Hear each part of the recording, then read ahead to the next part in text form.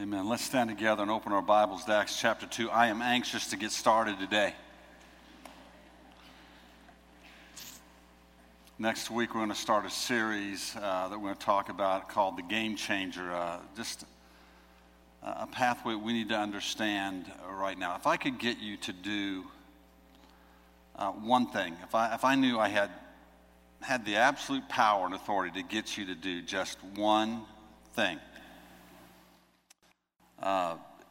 it wouldn't be prayer, it wouldn't be faithfulness to church, it wouldn't be tithing, it wouldn't be worship. If I could get you to just do one thing and assure you do one thing, it's to read your Bible daily with an open heart saying, God, what would you tell me to do?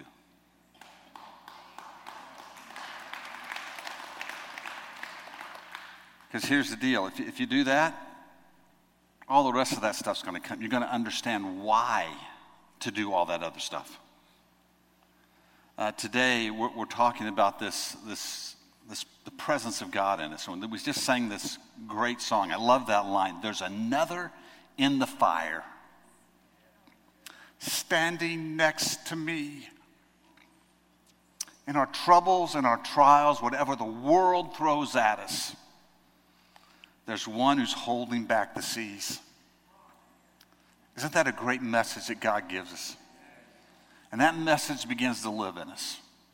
You've got your Bibles open to Acts chapter 2, and I would encourage you when you sit down in just a moment to write on the top of your notes Psalm 23. And this week, as you're looking at your notes, as you're praying through the notes, like we hope you'll do, and asking God to speak to you about what we've talked about today, look up Psalm 23.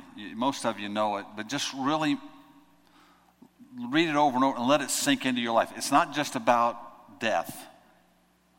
It's about life and where God is with us in our lives. Acts chapter 2, verse 1 says this: When the day of Pentecost came, they were all together in one place. Suddenly a sound like the blowing of a violent wind came from the heaven and filled the whole house where they were sitting. They saw what seemed to be tongues of fire that separated and came to rest on each of them, and all of them were filled with the Holy Spirit and began to speak in other tongues as the Spirit enabled them. Father, we thank you for your word. We pray you would let your word teach us about you. And Father, let your presence be close to us today. In Jesus' name, amen. Again, like last week, I want to set this up for us a little bit. The Acts of the Apostles is about the birthing of the church and the actions of the church. And Luke is communicating what happened in those early days after the resurrection. As Acts begins, Jesus comes back from the grave and he appears to them for over 40 days, giving them convincing proofs that he's still alive, teaching them, helping them to understand why he was the Lamb of God and why we needed the Lamb of God, and that the first and second comings of Christ are different things. In Acts chapter 1, it says this: And while they were staying with them, he ordered them not to depart from Jerusalem, but to wait for the promise of the Father, which he said, You heard from me, for John baptized with water, but you will be baptized with the Holy Spirit not many days from now. So when they had come together, they asked him, Lord, will you at this time restore the kingdom of Israel? He said to them, It's not for you to know the times or seasons that the Father has fixed by his own authority, but you will receive, he keeps bringing them back to the point, but you will receive power when the Holy Spirit has come upon you, and you will be my witnesses in Jerusalem and all Judea and Samaria and to the end of the earth. As Jesus was talking with them, he understood the condition of the men and women in front of him. These were his followers. These were people who had been with him, some of them for the last 3 years. And yet after his death, after he had been crucified, within about 3 days, they're beginning to disperse. They're starting to head for home. It's all over. Even before his death, Peter had denied him in front of the crowd at the high priest's house on 3 different occasions. After he revealed himself to them and began to teach them and began to speak with them, still at one point in the middle of all that, Peter looks at all the other guys and says, I'm going fishing, who's going with me? And he heads back to Galilee. See, at this point in this whole walk with Jesus, even though he was coming back, even though they were seeing the risen Savior, they still felt pretty alone and they were still pretty unsure of things. And we see right here in this passage here, they are still confused about the order of things. They're still expecting him to set up his earthly kingdom on the earth pronto, right now.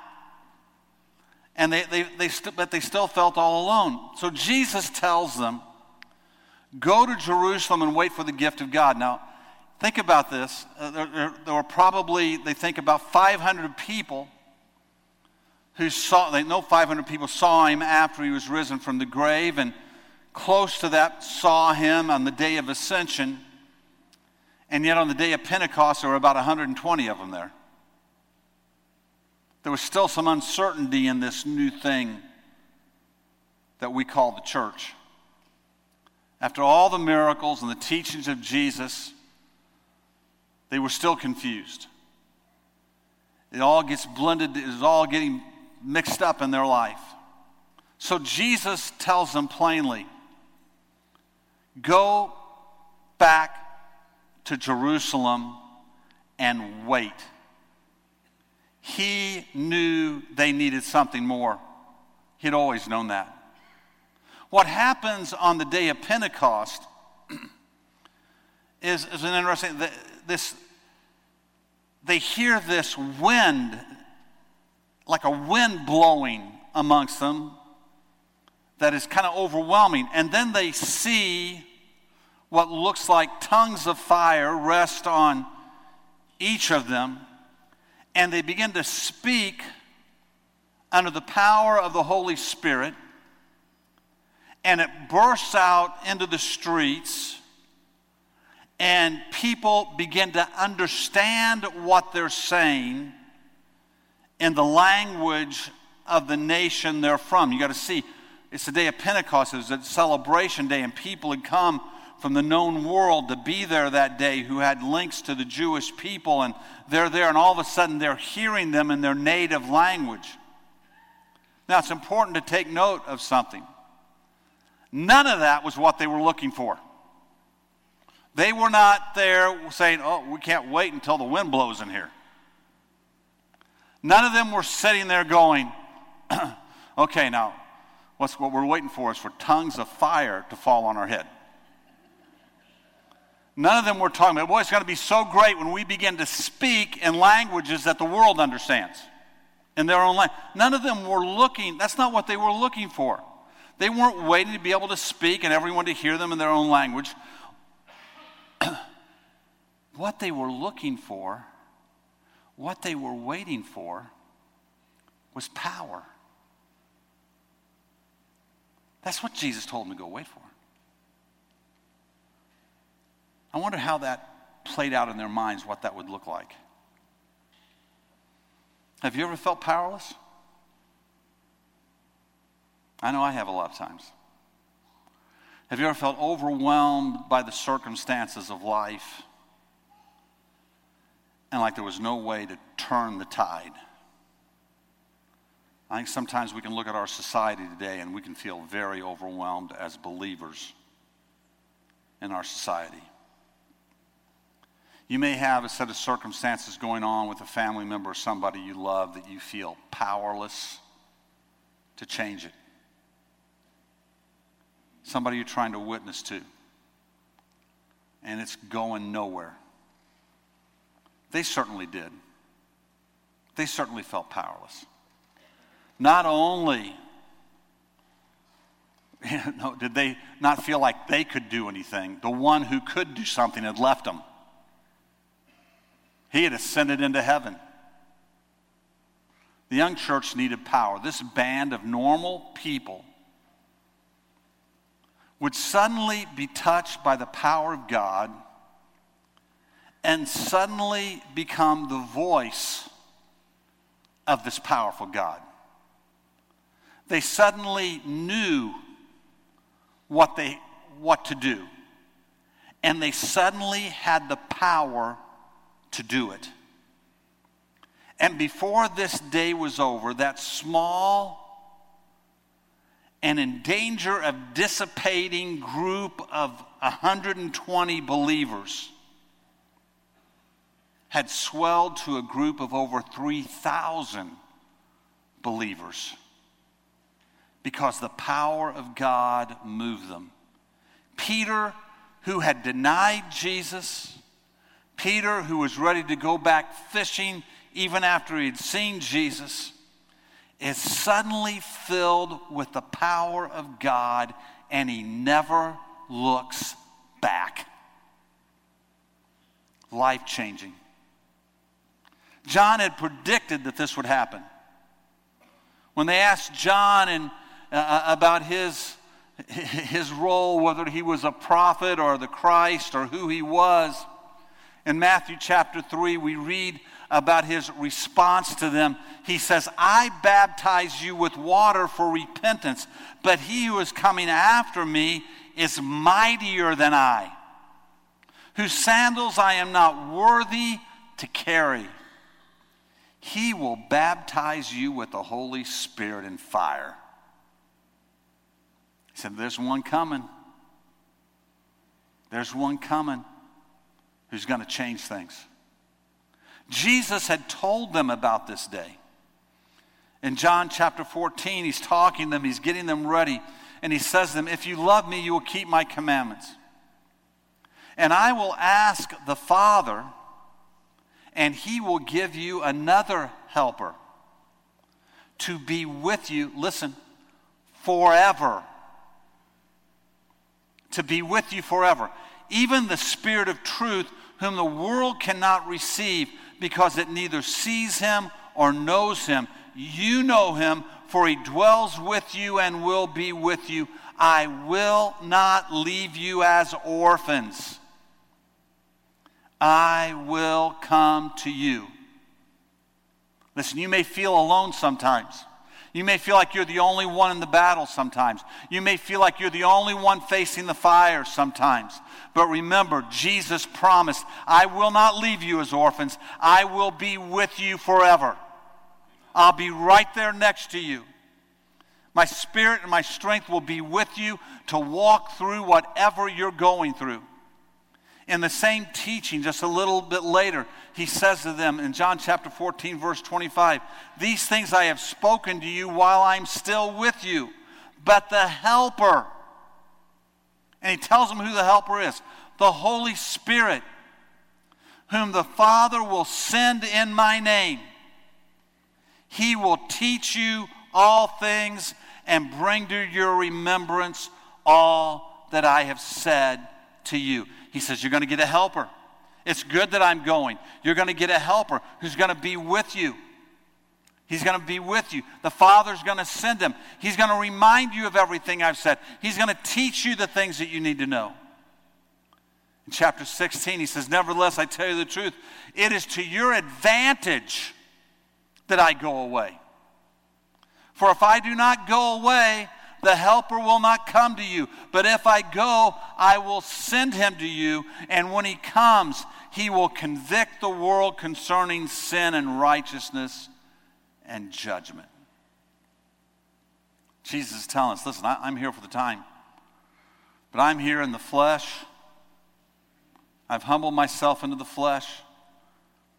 But I'm going to go be with the Father. And when I go to the Father, I'm telling him, send the Spirit. And the Spirit who can be with each and every one of you individually at each moment, wherever you are spread around the planet, he can be there. He is going to be with you. He says the Holy Spirit's going to be with us when? Always. All the time. Everywhere we go. We're not outside of his reach. We're not outside of his awareness. We haven't wandered off from him. We haven't left him at the store. We don't leave him here when we go home today. He is with us always. The Holy Spirit is here to be our helper on this earth, to strengthen us, to encourage us, to guide us.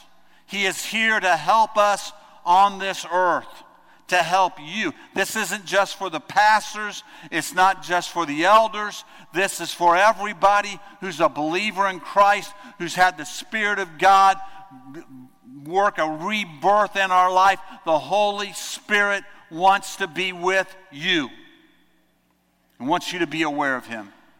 The Holy Spirit will teach us all things we need to know. So think about this, friend. You suddenly find yourself married, and you thought you knew it all, and now you discover you don't. You know, most people walking down the aisle, they have one idea, and about 6 months later, they have a new idea. But what's the Holy Spirit there? He's there to teach us. We move from one place to another. The Holy Spirit's there to teach us. We have kids, and the Holy Spirit's with us at each stage of their life if we'll listen. To teach us, to speak to us. Different circumstances arise in our life or in their lives, and the Holy Spirit is there, listen, to teach us, to speak to us, for us to hear his voice, for us to feel his nudge, for him to say, do that, for him to say, don't do that. Say that. Don't say that. He's our helper. He'll keep us out of trouble. He'll lead us when we are in trouble. He's our strength if we learn to listen to him. He's an ever-present help in times of trouble. He's there. The Holy Spirit will bring to your remembrance the things you've been taught. See, this is a great thing about reading the Bible. You read the Bible, you study the Bible, and you know the way I encourage you to read the Bible is you get a pattern of how you're going to read the Bible. And when you read every day, when you're done, you need to stop and to think, what did I read today? What really stood out to me? Is there a verse that really spoke to me today in my reading? At night, I like to read the Psalms before I go to bed, and I'll pick a couple of them where the promise of God to be with me or to be my refuge or to be my strength or he's my whatever jumps off to me. And as I go to sleep at night, I'm thinking about that verse. That way, you know what I'm not thinking about? All the other junk's going on in the world. I'm thinking about what God's promised me.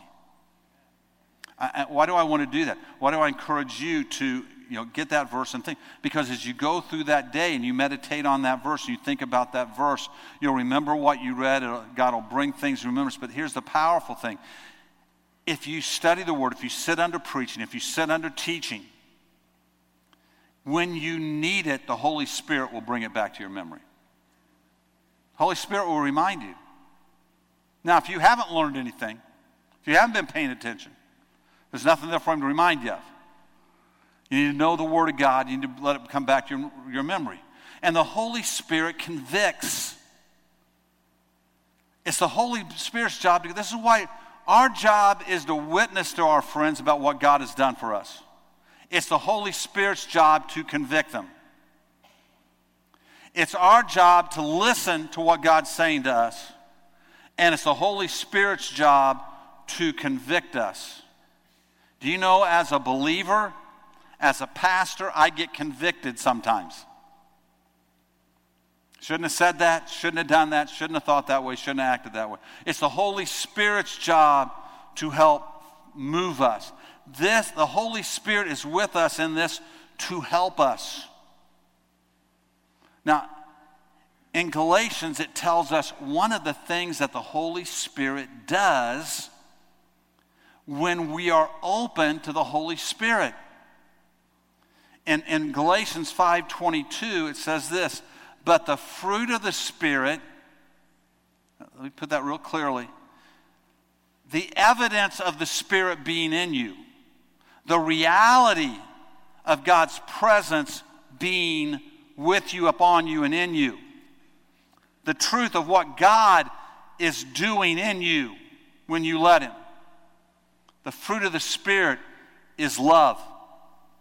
It's joy, it's peace, it's patience, it's kindness, it's goodness, it's faithfulness, gentleness, self-control. Against such things, there is no law. So we have somebody who's really hurt us. They've abused us. They've taken advantage of us. They've made fun of us and belittled us, or whatever it might be. And our natural state of life is, I kind of don't like that guy. In fact, I kind of hate that guy. Or maybe we've been raised in a way where we're bigoted about some group of people. The fruit of the Spirit in us begins to work on that. And He begins to heal us. He begins to change us. We're having funeral services at 4 o'clock today for Myron Moore, one of our long-term members, 90 years old. And I remember a time in Myron's life when some things had happened to him that weren't good things. And I talked to him about it a couple years later.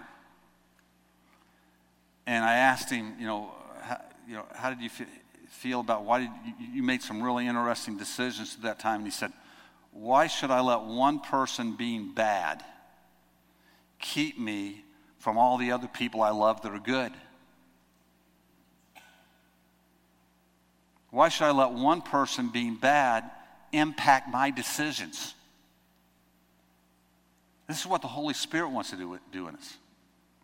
The Holy Spirit wants to fill us with joy. The Holy Spirit wants to give us peace. And the way the Bible describes that peace is, listen, peace that passes understanding. What does that mean? That means you got something happening to you that everybody else would be. Man, I would be so worried. I would be so full of fear. If you were on your own, you'd be so upset. You'd be so concerned. You'd be sleepless at night. And God says, hey, just present your prayers and your requests to me. Rejoice in me. And I will set up a guard of your heart, and you will have peace that passes understanding. He gives us peace. Didn't say He changed everything. He says He gives us peace in the middle of everything. Peace. The Spirit who's with us urges us towards kindness. The Spirit that is within us when He's present and we're listening, He's going to urge us towards goodness. He's going to urge us towards faithfulness and gentleness. And He's going to give us a spirit of self-control. The Holy Spirit is present with us all the time, and He transforms us so that how we react in the world, how we respond in the world, how we feel about the world isn't just a matter of self-discipline. It's a matter of a transformed and assured heart by the power of the presence of God in us. He's our helper. He transforms us as we allow Him to work in us. He deals with our hate. He deals with our bitterness. He heals our wounds. He soothes our worries. He changes our attitudes towards others. He gives us a sense of duty in life. He gives us power over sin and over our nature. He's our helper. You're not alone. You're not alone in the storm. You're not alone in the development of your own life. The presence of God is with you, and He comes in power. In power. In the strength of His Spirit, He comes.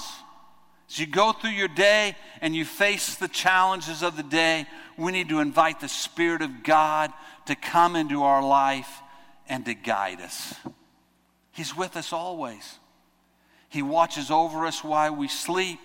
He is a silent guest at every conversation.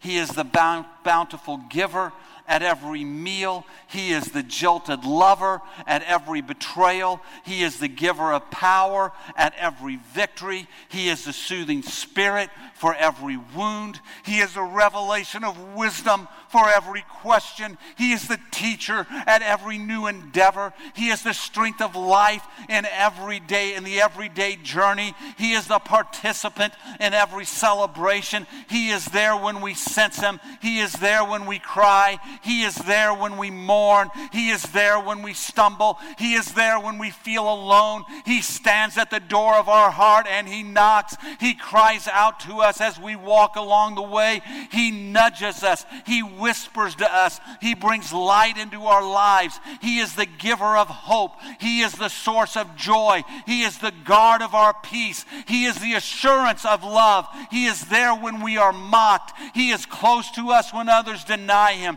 He bears witness when we are rejected. He is the healer of our pain. He is the victory of our losses. He is the lover of our souls. He is always with us.